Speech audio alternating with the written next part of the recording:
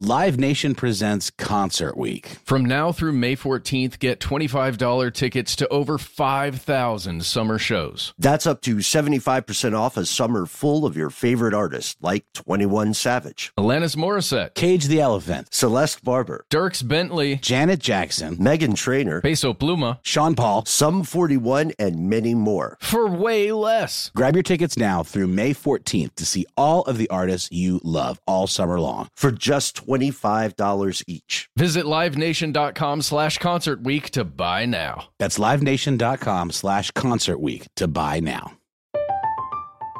I'm Katya Adler, host of The Global Story.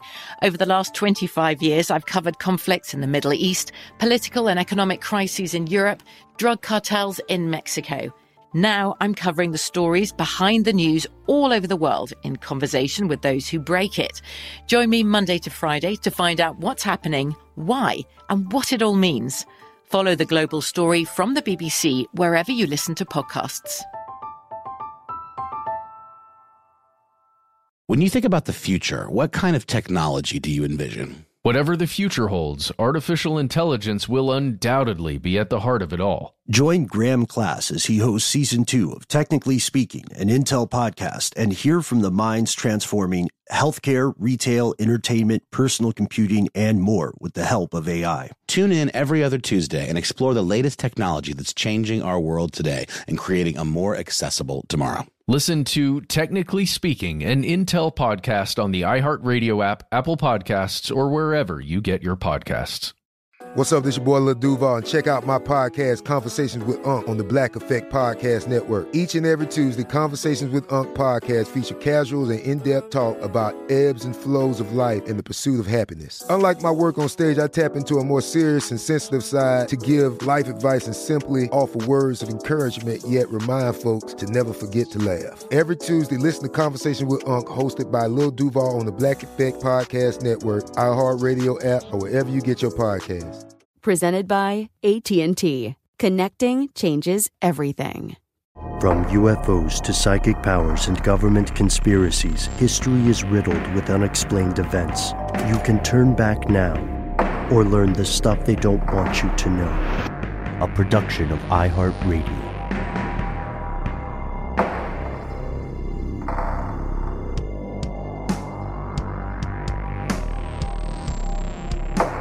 Hello, welcome back to the show. My name is Matt. My name is Noel. They call me Ben. We are joined, as always, with our super producer, Alexis, codename Doc Holiday Jackson. Most importantly, you are here. And that makes this the stuff they don't want you to know.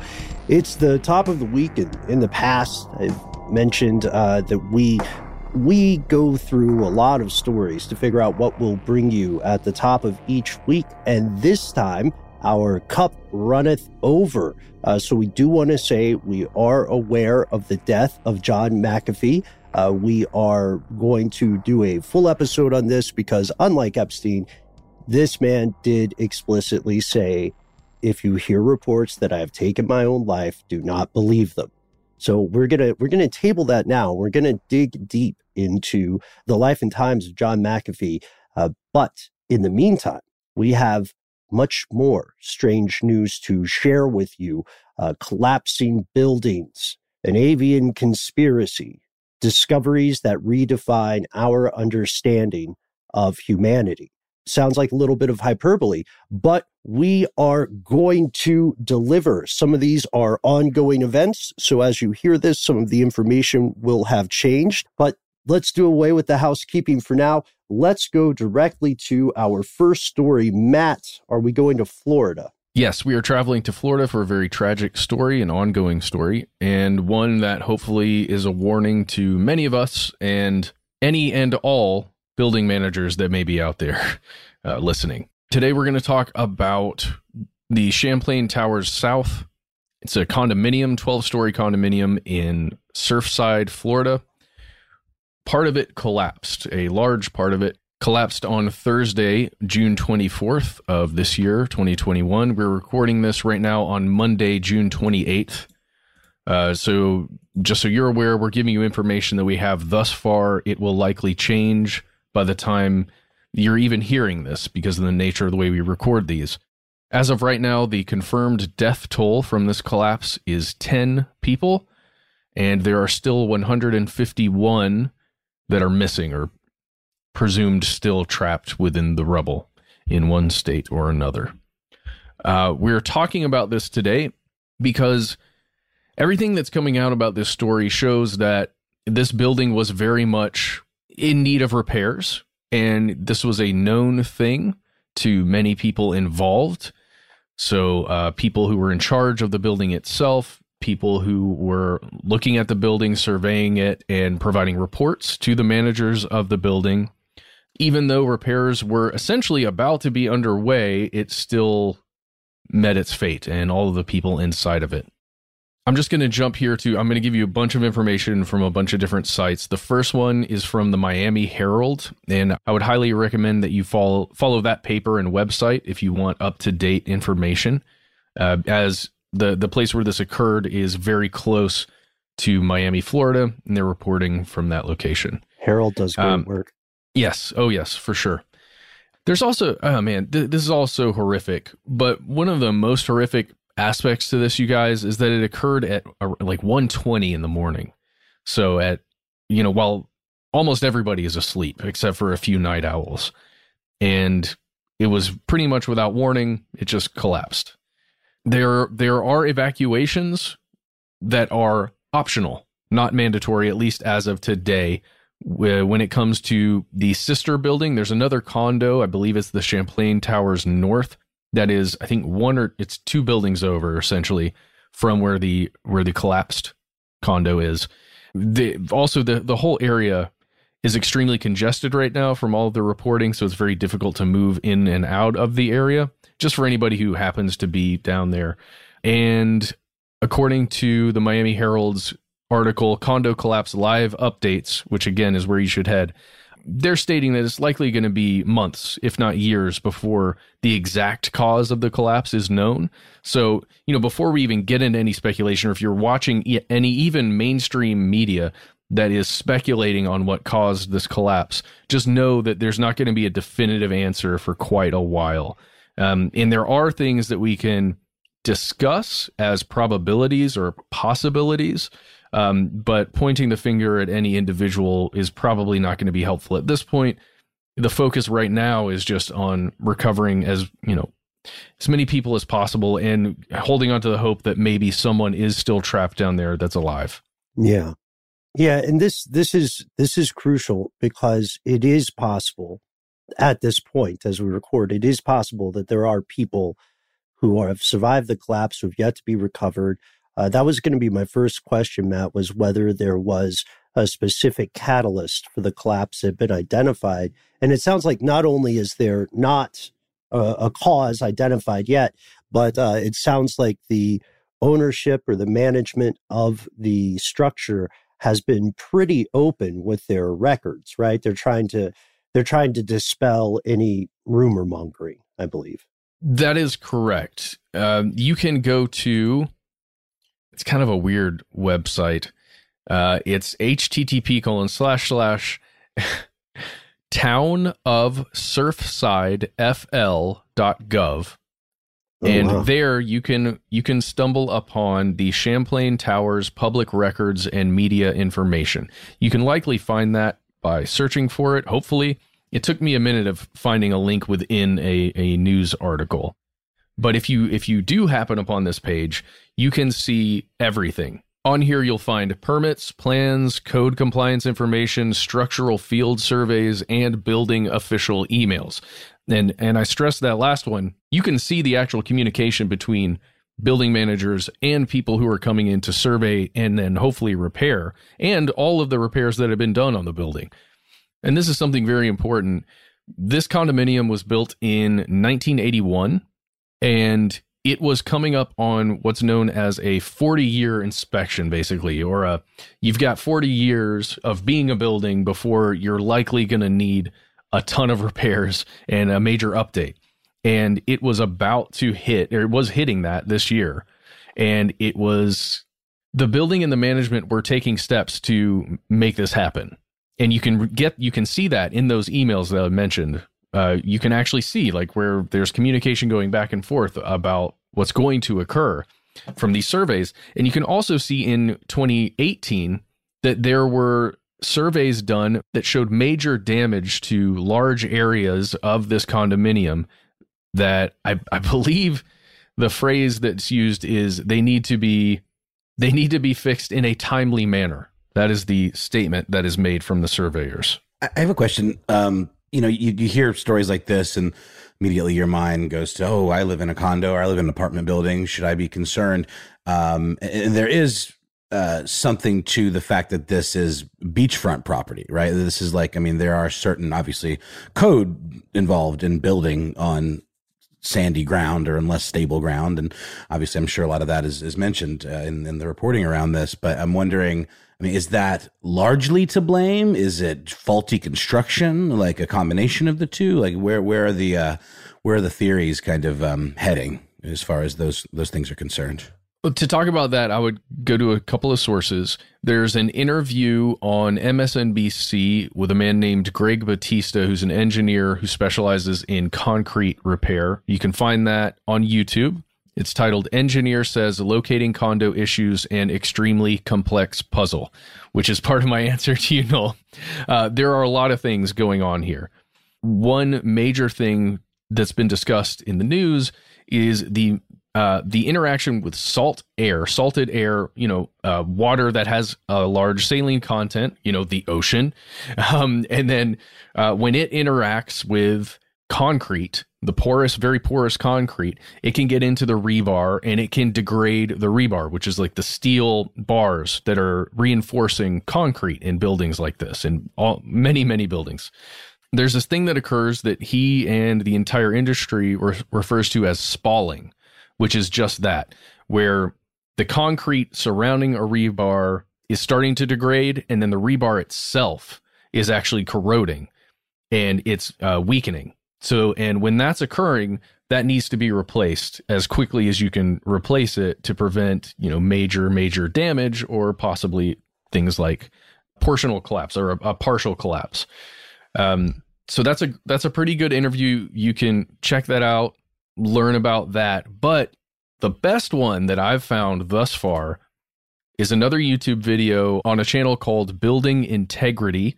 It's hosted by a guy named Josh Porter, who's the president of Consult Engineering in Punta Gorda, Florida. The title of that video is Surfside Building Collapse, Miami, Florida, What They Knew, and a Correction. This gentleman's been talking a lot about this, and he is a consultant for building managers, for people who run these large condos, these large buildings, and he's very good at looking at documentation. What he does in this video is he goes through a lot of those documents that I mentioned before that have been released, and he gives you detail that you don't get as a layperson looking through the files, right? So there were images taken in October 2018 of major concrete damage on the pool deck area, and below that in the parking deck. And you can see images of the columns that are spalling, exactly what I described before. You can actually see where the concrete is falling off, and you can see the rebar inside there. It's exposed, which is not a good thing at all. Because it'll rust much more quickly, right? Yes, and to my understanding, from at least what Josh Porter is saying, and again, many other experts who are giving their information on here, as soon as that is occurring, it becomes an exponential problem, right? Where it increases very rapidly. The danger increases very rapidly. And again, I can't speak to the building managers. I can't speak to anybody involved in any of this, but it appears that they were aware and they were attempting to fix it. It's just, it seems like it was too late. And who knows if that's what actually caused the collapse. I can't say that. I'm not an expert. Josh Porter would not say that was the reason. The engineer on MSNBC would not say that concrete degrading was the reason. Who knows? Because there's still things that have been happening all around Surfside, like these spontaneous sinkholes that have been occurring. And, there are all kinds of things that could have at least been a factor. right? Mm-hmm. I think for my money, the most important thing about this is if you do live in a condo, like you said, Noel, if you do live in an apartment building, you can go in a parking deck if it's below your structure. You can go, if you're allowed to, go into the sub basement or the basement levels, and you can actually, with your eyes, see something like spalling. Or you can get on your building manager or whoever you have contact with there and, ask them about the most recent survey reports, to any structural damage. I don't know. It's certainly it's giving me anxiety. I live in a house and I'm thinking about the structure of my home and whether or not everything is sound here. Oh, especially considering how many, like this is tangentially related, but in many parts of the U.S. housing market now, people are having such a hard time buying homes, even if they could normally afford it. There are other folks showing up, with just cash on hand, 10, 20% more than asking price. And one of the big things that's happening to people is that they are being pressured to waive the homeowner inspection, which will inevitably lead to more problems down the road. The only question is the magnitude of those problems. And this situation is exacerbated due to geography. The ocean eats buildings. It always has. Yeah, it's the same with cars, for example. You're supposed to get one of those CarMax reports if you get a used car. Something about Florida, like cars that came from Florida, that is something that has to be reported because of the corrosive qualities of salt water, and it actually gets into the air. So that can cause slow rust corrosion on, say, the undercarriage of a car, or, eat small holes through structural parts of the car that could cause the car's life to be lessened, right? I used to own a home and we had an inspection done. And let me tell you, that inspection certainly doesn't uncover everything. It turns out that there were all kinds of weird Band-Aids that the previous owner had done, like filled, rotting portions of the back porch with Bondo, or covered over all kinds of issues with the roof. And there were structural problems and moisture infiltration into the sub-basement. And it freaked me out. It was a real anxiety for me being a homeowner. I was terrified the place was going to crumble into the ground. Well, there's something of note here from that. Previous concrete damage in the parking deck specifically was repaired with an epoxy where they just filled the cracks. And usually that substance hardens. It works. And again, according to the experts, you can fix broken and cracked concrete with an epoxy. But if that rebar, as we're talking about here, is damaged, then the epoxy doesn't matter. It's going to continue to degrade. So the other point I want to bring out here is water damage. It wasn't just the salt air that was causing the corrosion and the problems. It was also the fact that this building had major water leaks, major problems with funneling water out and away from the building when it rained a lot, or when water got onto the building and into the building. And again, in these reports that you can find online, it shows just how bad that was, and how there was also spalling on a lot of the deck areas of, what is that? I guess it's not a deck. Well, like there's a lanai. That's in Florida deck. That's in Golden Girls. Right. You're talking about for the individual units, Matt? Yeah. Yeah, there's like a little balcony, like patios or something. Yeah. Or it's called another sneaky term. A lot of property managers will call it a real Romeo and Juliet balcony if there's not an actual thing to stand on. It's just a door or window that opens and there's a little grate. I do want to step back real quick, though. If anybody wants to learn more about the importance and danger of buying what are sometimes called flood cars, because one of the big points is not just the damaging air of the Florida climate, it's the prevalence of hurricanes. It's a huge deal. And you'd see this happen after things like in New Orleans, too, when Hurricane Katrina struck, a lot of unscrupulous people were selling cars that were flood damaged. So do check that out. That old car stuff episode should still be up somewhere. Matt, you're on the money here. It sounds like there were a lot of, I hesitate to call them Band-Aids, but a lot of temporary fixes in anticipation of this larger this larger reconstruction that was going on. And that could be normal for those buildings. But you nailed it, man. You're a mind reader. One of my other questions was about the water table and previous flooding, because that's what we're talking about, right? It turned into standing water. Yeah. All I can do is send you to read the Champlain Towers South Condominium Structural Field Survey Report. This is going to sound weird. MC job number 18217. And that's from October 8th, 2018. You can find that and read through everything here. Exactly what you're talking about, Ben. The flooding problems that were occurring throughout the complex and the major concrete issues. And there's more to discuss here. There was some misrepresentation, I would say. The misrepresentation of this report that we're talking about, the October 2018 field survey. Ben, do you want to talk specifically about that? Yeah. The Herald is reporting that Ross Prato, who was the chief building official for the town of Surfside before he left his post last year, had reviewed this report that said there was, quote, major structural damage. And he told the board of this condo that it was in very good shape. Yeah. Head on over to, I was going to give you USA Today. Everybody's been reporting on this. This is a major story. But again, the Miami Herald has an article. Surfside official was sent disturbing report. He told board condo was in good shape. And you can read that whole thing. USA Today has the same thing. A lot of these places have pretty much the same stories coming out. Oh, this is very important, you guys. Lawsuits are already being filed here. There is one person who is a survivor, I believe Steve Rosenthal.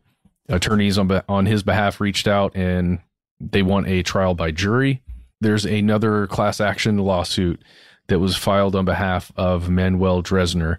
So, it's just beginning right now. And who knows how that's going to develop with more survivors, more people who have family members who are or were in that condo when it collapsed. We're just going to have to continue following this, and all we can do is hope for the best and wish everybody out there well. If you're listening and you have any information on this, please, you don't have to write to us. You can write to the Miami Herald or somebody else. But, if you want to talk to us, we're here and we're listening. Yeah, perhaps one of the most important aspects of this for our fellow listeners who are in the area is the following. Emergency officials are asking folks to call the following number if they have relatives who remain unaccounted for at this time. That number is 305-614-1819. Again, that's 305-614-1819 if you have a missing relative that you're worried may have been involved in this tragic event. All right, and we will be right back after a word from our sponsor.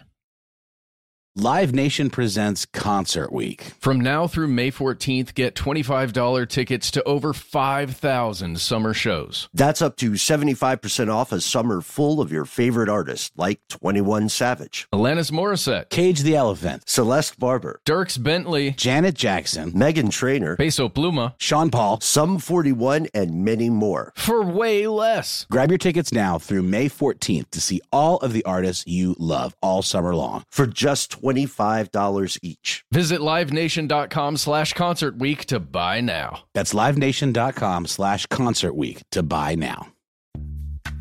Snag a Job is where America goes to hire, with the deepest talent pool in hourly hiring. With access to over 6 million active hourly workers, Snag a Job is the all-in-one solution for hiring high-quality employees who can cover all your needs. On demand, temp to hire, part-time or full-time. You name the position. Warehouse worker, retail associate, grocery store clerk, fitness trainer, baker, stylist, bellhop, podcast producer. Yeah, Snag a Job's got a worker for that. With our easy-to-use platform, you're able to seamlessly post and fill available positions quickly with a dedicated customer support team to provide all the help you need along the way. Kind of nice knowing you have a talent pool like that in your own backyard, right? Snag a Job is the partner you need to keep your business running smoothly. So visit snagajob.com or text snag to 242424 to talk to an expert. Snagajob.com, where America goes to hire. From BBC Radio 4, Britain's biggest paranormal podcast is going on a road trip. I thought in that moment, oh my God, we've summoned something from this board. This is Uncanny USA. He says, somebody's in the house, and I screamed. Listen to Uncanny USA wherever you get your BBC podcasts, if you dare.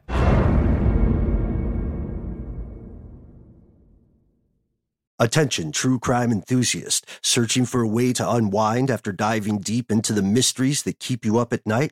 Look no further. Introducing Lazarus Naturals, your trusted companion for CBD relief.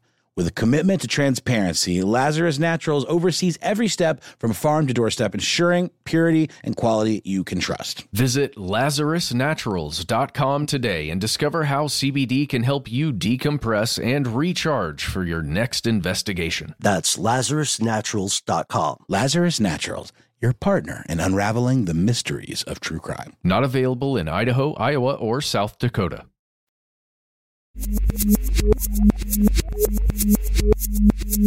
And we're back with more strange news. This one's super strange, and it involves something that, it's a thing that gets posted quite often on our Facebook group. Here's where it gets crazy, with me tagged, because I think I've made no secret about the fact that if I had to name a phobia of mine, it would have something to do with our fine feathered friends of the sky, birds, not the band, but the creatures. And we've talked about this in passing in the past, but there is a movement that would have us believe that these nightmare creatures aren't real. Maybe this is something that I've known all along, that there's something just unnatural and otherworldly about these things. The way their little beady eyes kind of jerk around left to right, and their unpredictable movements. Something about them is strangely robotic or, reptilian, something like that.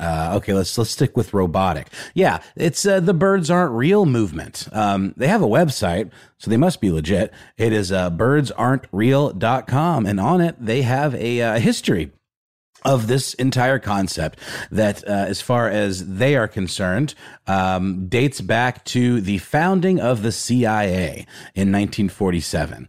In the words of the history section on the Birds Aren't Real website, in 1947, the CIA was founded, its sole responsibility to watch and survey tens of thousands of Americans suspected of doing communist things.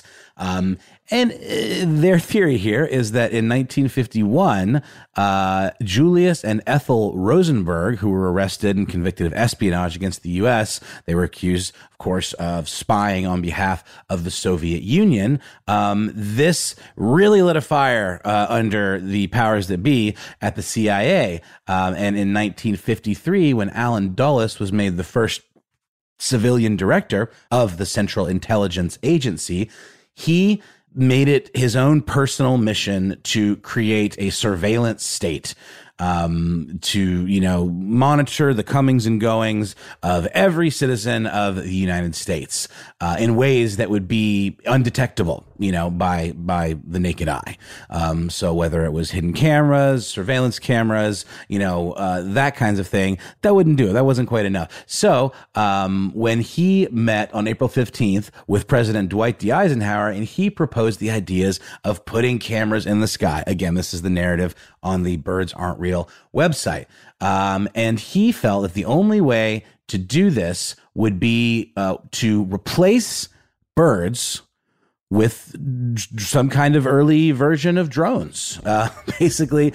So there was a plan hatched to take out all of the birds in the world. They loaded up a military, 120 military bombers, B-52s, with bird poison of some kind, and sprayed it into the air and killed all of these birds, and then replaced them with, remote controlled robots, surveillance robots.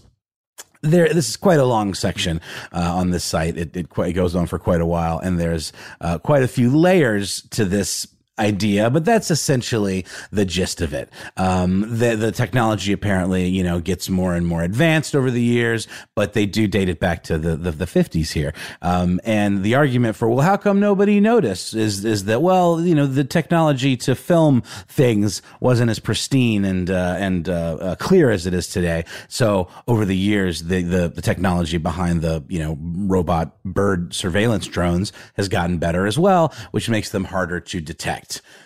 So this is basically the gist of this whole idea. And this is all the brainchild of a dude named Peter McIndoe. And they claim to have regional chapters in places like Idaho and Arkansas, and that there are members of the movement in every single state.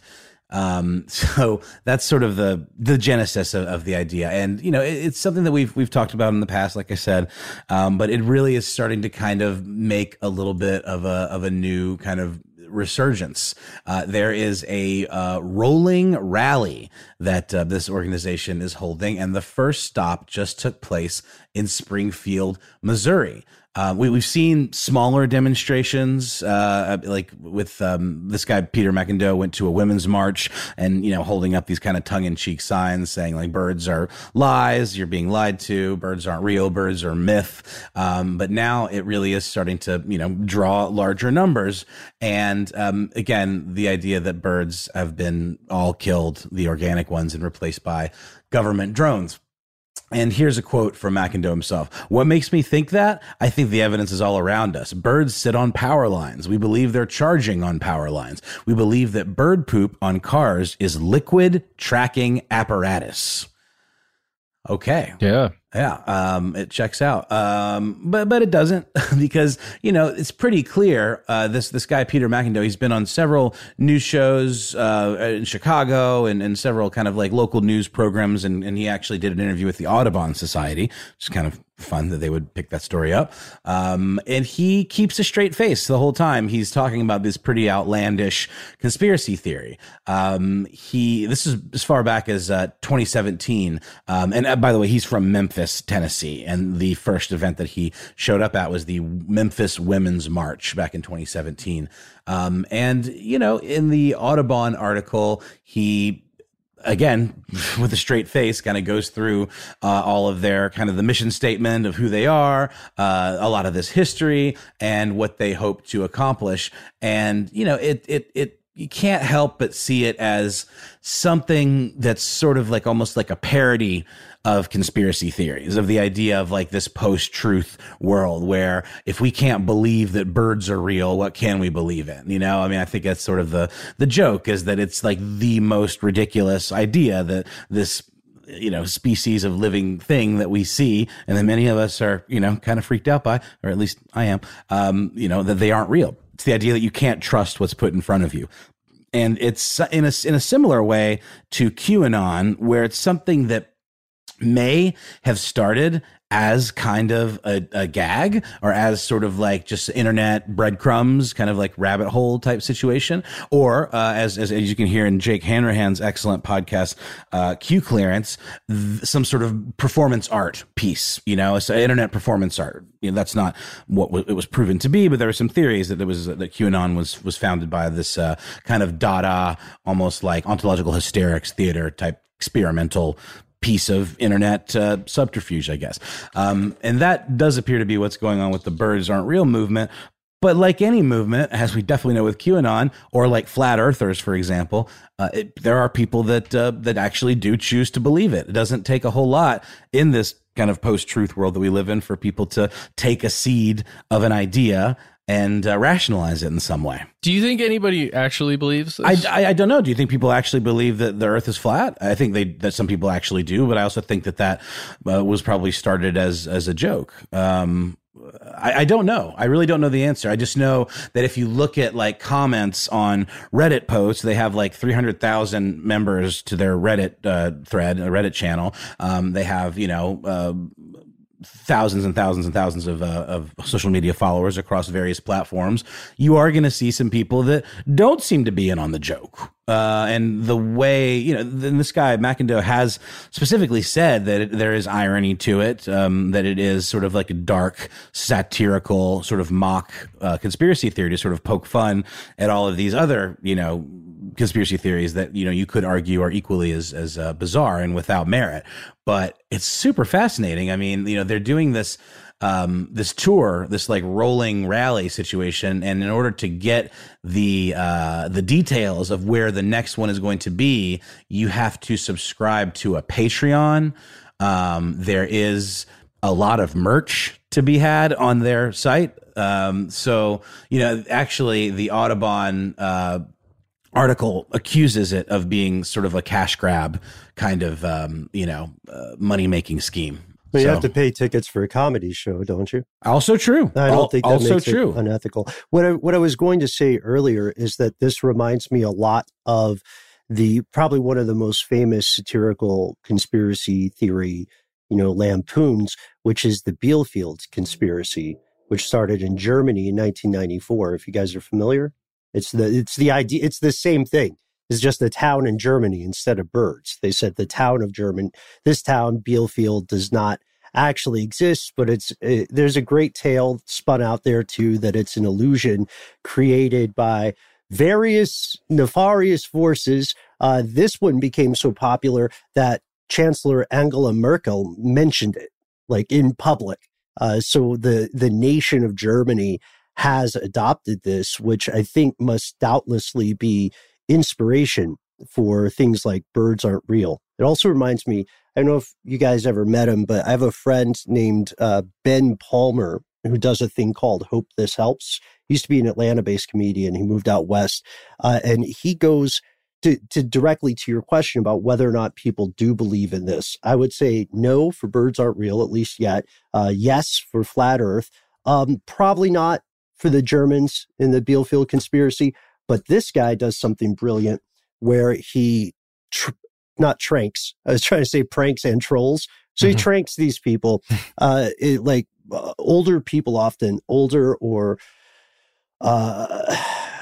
more myopic people on places like Facebook, by posing to be a big corporation like Chick-fil-A or what have you, and then saying things that would offend the perceived demographic of Chick-fil-A.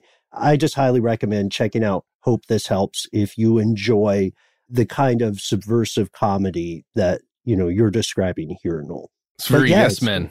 Yes, very much so. Yeah, I would just say I do think Ben's right on. It's a performance piece by filmmakers. This guy, what is it? Somebody cited him. Kill My Dog Productions. It's what it's called, at Kill My Dog Prod on Twitter. Huh. You think that's a reference to Save the Cat, the film guidebook? I'm not sure. I just know that person is referenced on birdsaren'treal.com under Who Are We? Mm-hmm. They're saying that this person is a very talented filmmaker and storyteller, and they attribute a lot of work to this person named Kendrick Smith. With a band TV ad from 1987. That was pretty impressive. A very impressive, impressively produced retro commercial. It's great. No, you're right. I mean, the commercial itself has the vibe of like one of the infomercials on the show, like I Think You Should Leave, for example, where it's like almost the combination of like a political campaign and like an ambulance chaser lawyer kind of commercial that you might see on like public access TV or something. No, I 100% do agree with you that it is a very cleverly executed satire. I just think that, there are so many people. How is any of the flat earth stuff any more convincing than this kind of false narrative, and like why? I think there's even less reason for scientists to lie about the earth being flat. We've talked about that, like how it just doesn't like to what end and whose benefit.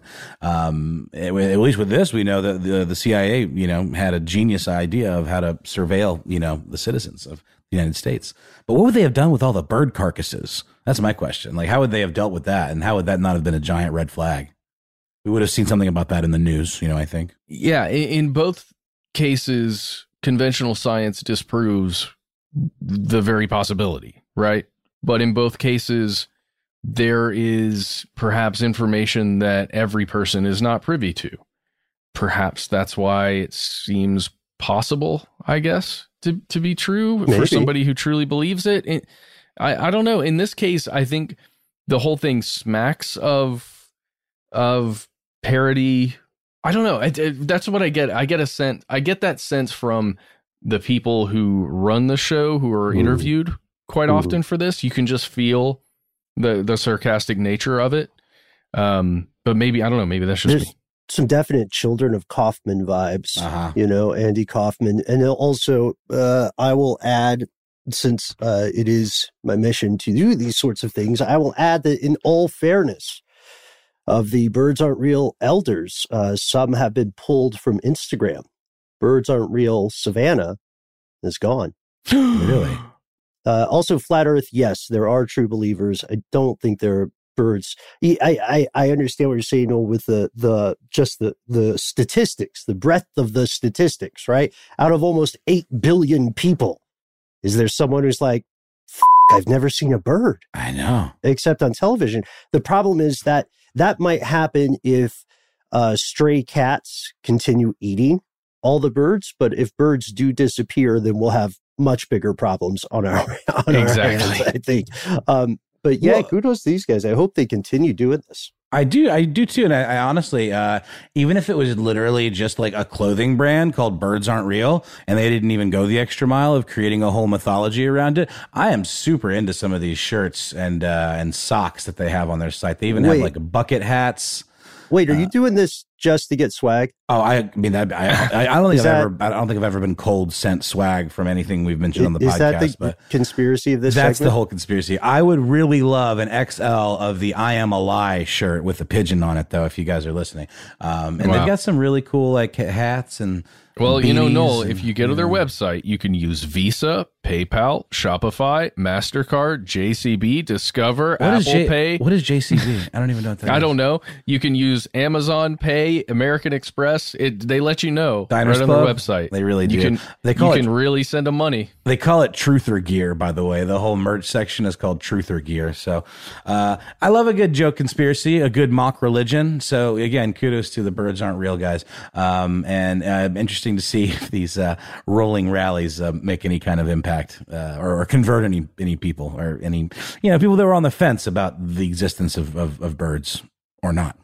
So with that, I think we'll take a quick break for another sponsor, and then we'll be back with one more strange news story. Live Nation presents Concert Week. From now through May 14th, get $25 tickets to over 5,000 summer shows. That's up to 75% off a summer full of your favorite artists, like 21 Savage, Alanis Morissette, Cage the Elephant, Celeste Barber, Dierks Bentley, Janet Jackson, Meghan Trainor, Peso Pluma, Sean Paul, Sum 41, and many more. For way less. Grab your tickets now through May 14th to see all of the artists you love all summer long. For just $25 each. Visit livenation.com/Concert Week to buy now. That's livenation.com/Concert Week to buy now. Snag a Job is where America goes to hire, with the deepest talent pool in hourly hiring. With access to over 6 million active hourly workers, Snag a Job is the all-in-one solution for hiring high-quality employees who can cover all your needs. On demand, temp to hire, part-time or full-time. You name the position. Warehouse worker, retail associate, grocery store clerk, fitness trainer, baker, stylist, bellhop, podcast producer. Yeah, Snag a Job's got a worker for that. With our easy-to-use platform, you're able to seamlessly post and fill available positions quickly with a dedicated customer support team to provide all the help you need along the way. Kind of nice knowing you have a talent pool like that in your own backyard, right? Snag a Job is the partner you need to keep your business running smoothly. So visit snagajob.com or text snag to 242424 to talk to an expert. Snagajob.com, where America goes to hire. From BBC Radio 4, Britain's biggest paranormal podcast is going on a road trip. I thought in that moment, oh my God, we've summoned something from this board. This is Uncanny USA. He says, somebody's in the house, and I screamed.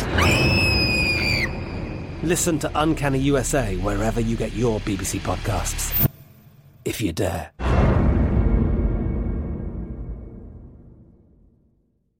Attention, true crime enthusiast. Searching for a way to unwind after diving deep into the mysteries that keep you up at night?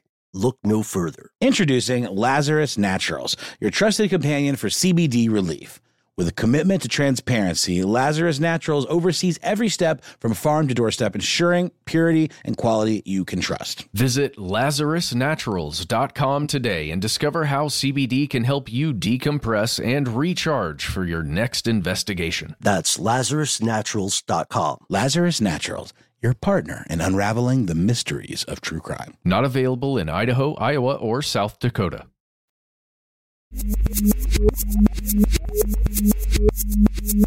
And we have returned, but we're staying in the present moment just for a bit, and we'll be jumping back and forth along the timeline from hundreds of thousands of years ago to 2021. People are making a lot of money selling swag, saying that birds aren't real. But there are also people who are making a huge splash saying that we have a fundamental misunderstanding of the human species. This is a topic that has fascinated, me, Matt, and the YouTube days. You're really into it as well. The discovery of ancient near Homo sapiens. This is something that if you've been a conspiracy realist for a while, you can probably remember how amazed we were with the discovery of Homo florensis and various other things like Denisovans that were not identified until 2010, I guess, in Siberia. Other species in the genus Homo, right? So if you're listening to this, odds are you are a Homo sapien. There is a non-zero chance that you may have some bits of the genetic code of things like Neanderthal, especially depending on where your ancestors originated. But when we look at the earliest days of what would now be called Homo sapiens, what we see is that it was much less homogeneous than people would have us believe. And there is an interesting but not fully supported argument that some of humanity's oral traditions about things like giants and gnomes and dwarves and so on could actually be very sensationalized, very embellished recollections of early Homo sapiens running into these things. If you've heard our episodes on this, like Lost Races of Man and so on, then you might be thinking, guys, why are you just giving a recap of something you think is cool? You're just summarizing your old episode for us? Well, yes, sort of, but it's with a very important update.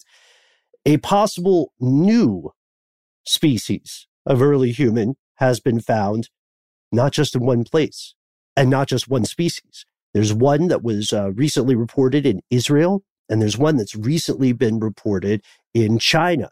Both date around 140,000 years ago. Wow. And both have already, again, caused quite a splash. Like, have you guys heard about this? Have you seen this in the news? I heard about one, I guess, the Dragon Man, I think. That's the one that was found in China, I believe, that may or may not be Denisovan. I might be wrong here, but it may be a completely new link. People are bucking up. The reason people are the reason academics are butting heads about that one in particular is a bit of first, some very valid questions, and then maybe accusations of nationalism on the part of the Chinese academic teams. But that's not us accusing them of that. This is more what's in the wind at the moment. Yeah, the Dragon Man, let's start there. That is one of the most interesting, perhaps. The strangest thing about this is that this skull was discovered way back in 1933. There was a construction worker who was helping to build a bridge in a city called Harbin.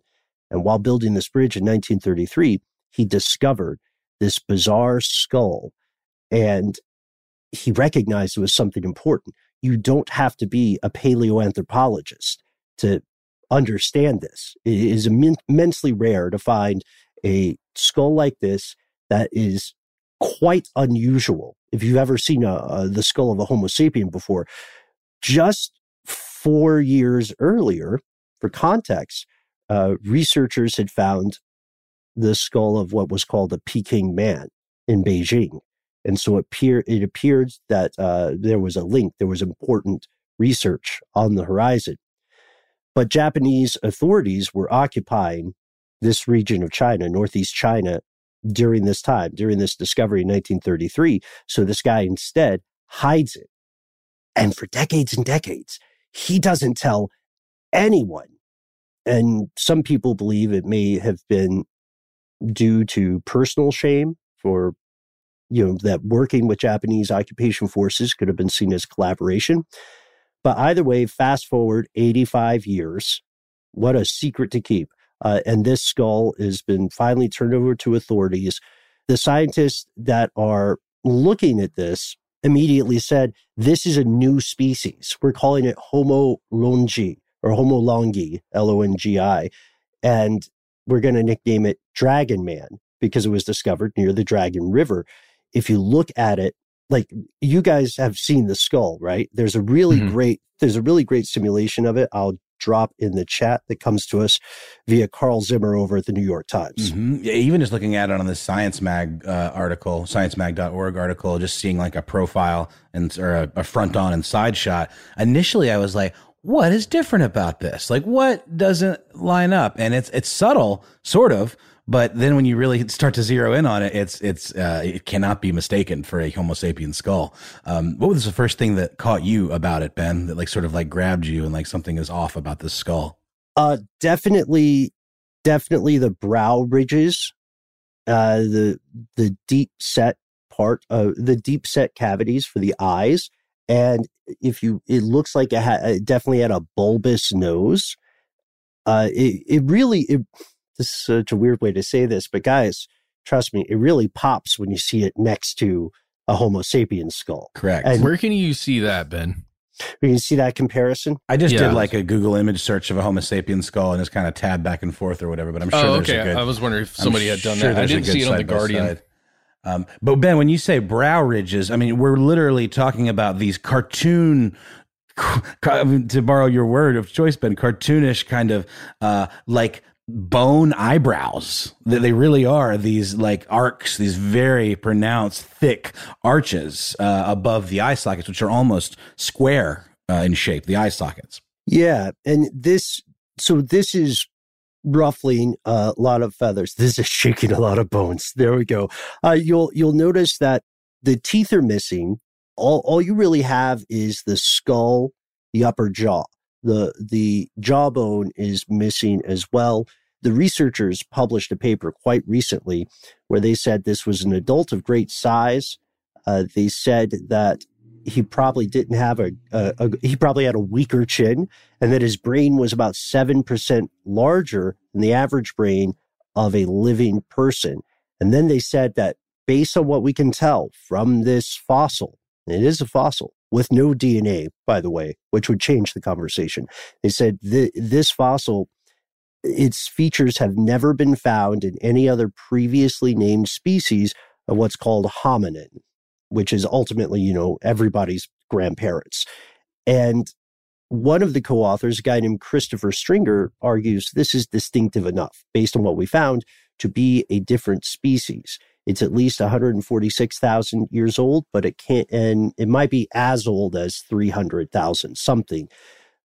This means that if it was around, it could have been alive at the same time as the tiny hominins, like Homo naledi in South Africa, the Indonesian Homo floresiensis, and even another smaller hominin discovered in the Philippines. The issue here is that without genetic evidence, other scholars who are not directly involved in the research are saying, hey, pump your brakes. We like a good hominin ghost story as much as the next, but we want to make sure that this is actually a distinct species. And this has happened before in research, not necessarily with humans as much, but definitely with animals. Someone will discover something and, they'll call it like Doc Holliday's magpie or jackdaw or whatever. Then someone else will come back and they'll say, actually, it is the kind of raven you find in New Zealand, but it's this raven. And then someone's like, but I named it after me. That's why it's a dangerous game. So right now in China, we've got this thing which has the cooler name, Dragon Man, right? Homo longi. And we're waiting to see what this means because the current study says that this is much more closely related to Homo sapien than to Neanderthal, and that it is not Denisovan, but other people are saying, no, this is totally a Denisovan. Remember when those were discovered, there was very, very little physical evidence, right? It was like a finger bone, a collection of bits, which is what history reduces most things to over time. Hold that. I love that observation. It's terrible. It's time for the rain clouds, right? But I would argue, Matt, that this is exciting stuff because it's already forcing people to ask some questions, to challenge some assumptions we made about the path that led in a very real way to you listening to this podcast right now, wherever you are. We're talking about people who might be related to you. They're probably not going to be at, our birthdays or our barbecues, but there is a bigger story here, and it is still to this day untold. You'll notice I mentioned Israel, and then we cut immediately to, right, the one with the cooler name. Sorry about that. No. You're spot on, man. This is the perfect way to go. I would recommend checking out, if you want an overview of both of these things, I would recommend checking out a fantastic article on Nature by Nicola Jones, which brings us a good summation of the current discoveries and then the controversy and the questions. So the fossils that came from Israel seem to hint at an unknown, brand new group of hominins. And the experts in that case are saying, you know what, these are actually the direct ancestors of what would later evolve to become Neanderthal. But whoa. Yeah, and furthermore, that they lived directly alongside humans. And they did a bunch of human stuff, particularly using the same tools as Homo sapiens who lived in the area, the Levant at the time. This evidence is a mandible and part of a skull found at a place called Nesher Ramla. And this is also setting the world of paleoanthropology aflame. People are still having the same questions. They're still saying, well, what if they are just Neanderthal instead of the ancestors? What if they just, instead of coming from Africa, they had a reverse migration? They evolved in Europe and then started making their way to the Middle East. I mean, I don't know. What do you guys think about this possibility? I actually have a compound question. First, what do you think this means for history? And second, is it not a little weird that these both were discovered or their papers were published so close together? I think that's the most remarkable thing, because it's going to take time and more studying to, get any kind of definitive answers here. And it's going to be difficult to get definitive answers in both cases. And it's weird as hell that they just came out at the same time. Like, what the heck? The unidentified aerial phenomena report was like on its way, and this is what we get. Secrets to our past.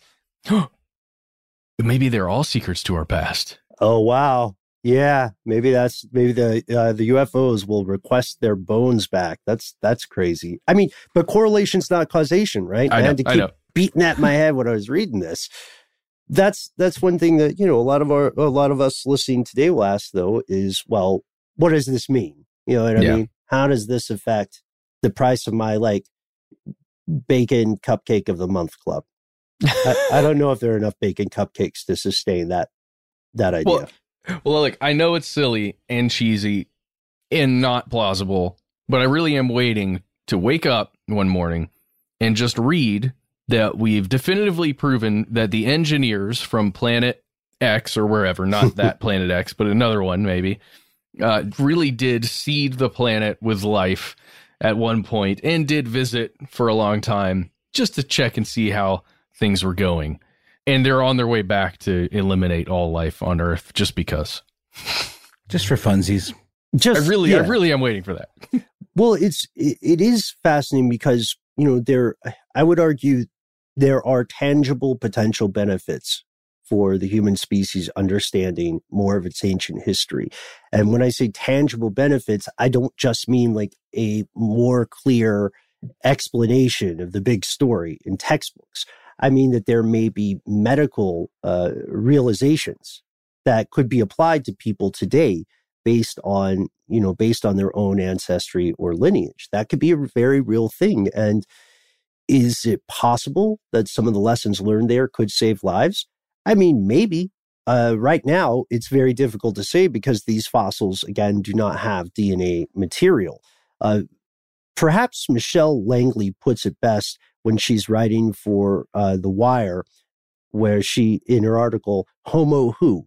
New Mystery Human Species Discovered in Israel, she says, quote, "In sum, if we think of the story of human evolution like an IKEA bookcase that isn't quite coming together, this discovery is effectively like finding the missing shelf buried at the bottom of the box. The new Neshler-Ramla Homo adds for a better fitting structure, although a few mysterious extra pieces remain to be pondered over." I like that. I think that's a good analogy. But but what about the screws that you need for that shelf piece? Like Planet X, man. That's how they control it. They leave the furniture, but they take the screws and the screwdrivers. I don't know. I mean, I'm always fascinated by this. Like, we could be a little bit BuzzFeedy and say there were real life hobbits, but still, like, does my theory sound crackpot that maybe some legends of near human things come from early interactions with these sort of sister species of ours? I've always thought that you were spot on with that, Ben. I think it makes a lot of sense.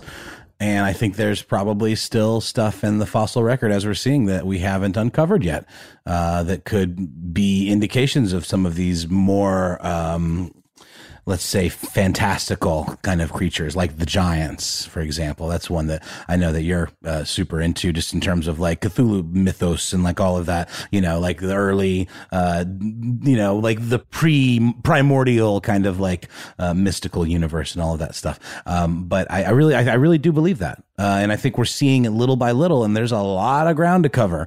And I mean, I don't know, and this is a question I would put to you guys, like, how much of an emphasis is placed on actual excavation? It seems like, in terms of, for oil drilling, say, that's an important part, of like, testing areas where we might be able to find oil, or say mining for precious minerals and the like. But how much pure exploratory archaeology still goes on today? I mean, that's still like not like it's like, we're canceling archaeology or something like that. But I just can't imagine that if there isn't a massive, incentive and backing by a large corporation, that those kinds of digs are probably fewer and farther between. That's a really research grants, right? I mean, that's really how it happens now. Well, research grants, and then also there are politics that come into play. So, research can be tightly monitored in China, right? And there are certain things that would be forbidden as research topics. You know what I mean? Like if you were, this is a completely different field, but if you were to say, write your PhD sociology dissertation on shifting views of what really went down in Tiananmen Square, you probably wouldn't get your PhD from a mainland Chinese university. It's still a very sensitive topic. And in the Middle East, in Israel and Palestine specifically, there's a war over history. So different excavations are, maybe funded, or people may virulently oppose them, because that comparatively small piece of the world has so much of early humanity's story there. It's a trip if you're from the US and you go to a place where people have lived in denser populations for a much longer time. Like you go to England And you think, oh, that's right. They found Richard III under a parking lot. They were in just such a hurry. It was only later someone, I don't know, that's not a ding on parking lot tycoons.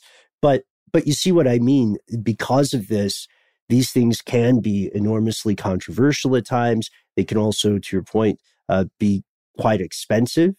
Matt, a lot of it is grant research. And then there's a bit of, well, sometimes it can be a devil's bargain, can't it? So it's clear, that if your work sparks popular interest, then it has the potential to extend and expand your funding. That's inarguably true. But then the question is, especially if we're talking about an authoritarian regime, like the case with the Chinese government, are you going to be able to remain independent? You know what I mean? Are they going to try to subvert your work for something else?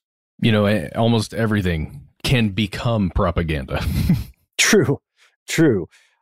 So the papers are out now. The leader of the work on the Dragon Man is Ji Qiang at Hebei Geo University. You can read that in the journal The Innovation, published on June 25th. And in the case of Nesher Ramla, the scientist said on Thursday, the day before the Chinese paper came out, they announced they had discovered a new kind of early human. By the way, their discovery was made at a site that was used by a cement plant. And shout out to the leaders of that study over at Tel Aviv University, particularly Israel Hershkovitz, who said that, quote, "This enables us to make new sense of previously found human fossils, add another piece to the puzzle of human evolution, and understand the migrations of the old world." Also, shout out to the person who originally found the fossils, Dr. Yossi Zaidner of the Hebrew University. He was exploring the mining area of the plant near the city, and then he made this once in a multi-million find. So I don't know if Dr. Zaidner is a gambler, but as we've said on the show before, might be time to buy a lottery ticket. There you go. His name is not too far off from Dr. Zaius from Planet of the Apes. Coincidence? I think so. I think so. Correlation or causation. Indeed. There we have it. What better note to end on? We've gone from the ancient past through ongoing conspiracies, through tragedy, and to the future, where the human search to understand more of itself will continue.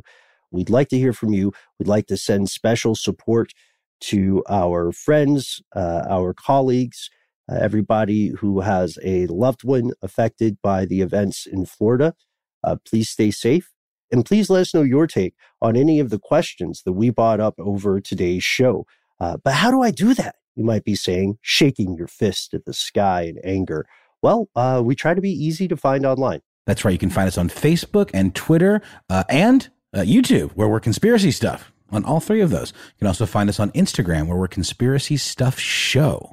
And if you'd like to use your mouth to communicate with us, God, that's weird. No, do it. What do people have to put their mouth on, Matt? Well, put it just near, in the close proximity to whatever phone-like device that you have. And you can dial this number, 1-833-STDWYTK. You will hear Ben prompt you to leave a message, or you can turn back, your choice. And when you do leave a message, tell us what you would like for us to refer to you as. Please leave your message. You'll have 3 minutes. Use them however you wish. We request that you say whatever you think might go on air at the top, and then anything you want to say directly to us or the team at the end. That makes it easier for us to cut it down. And let us know if you give us permission to use it on air. That's very, very helpful. And what else, Ben?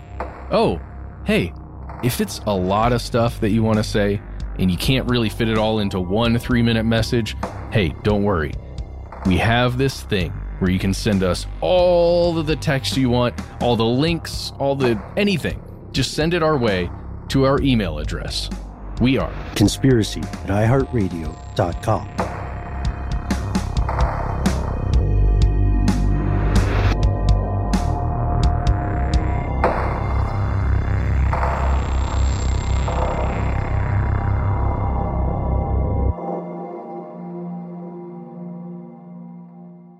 Stuff They Don't Want You to Know is a production of iHeartRadio. For more podcasts from iHeartRadio, visit the iHeartRadio app, Apple Podcasts, or wherever you listen to your favorite shows.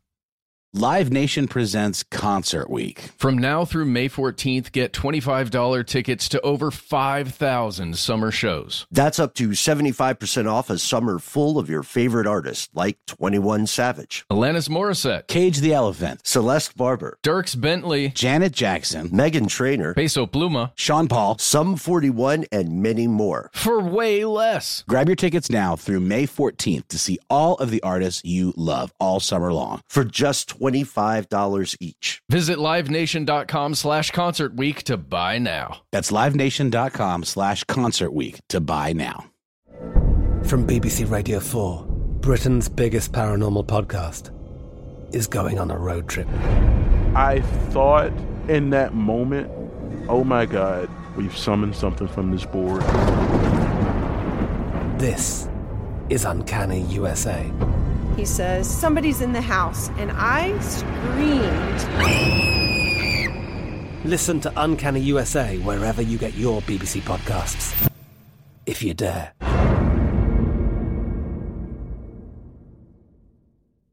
Attention, true crime enthusiast, searching for a way to unwind after diving deep into the mysteries that keep you up at night? Look no further. Introducing Lazarus Naturals, your trusted companion for CBD relief.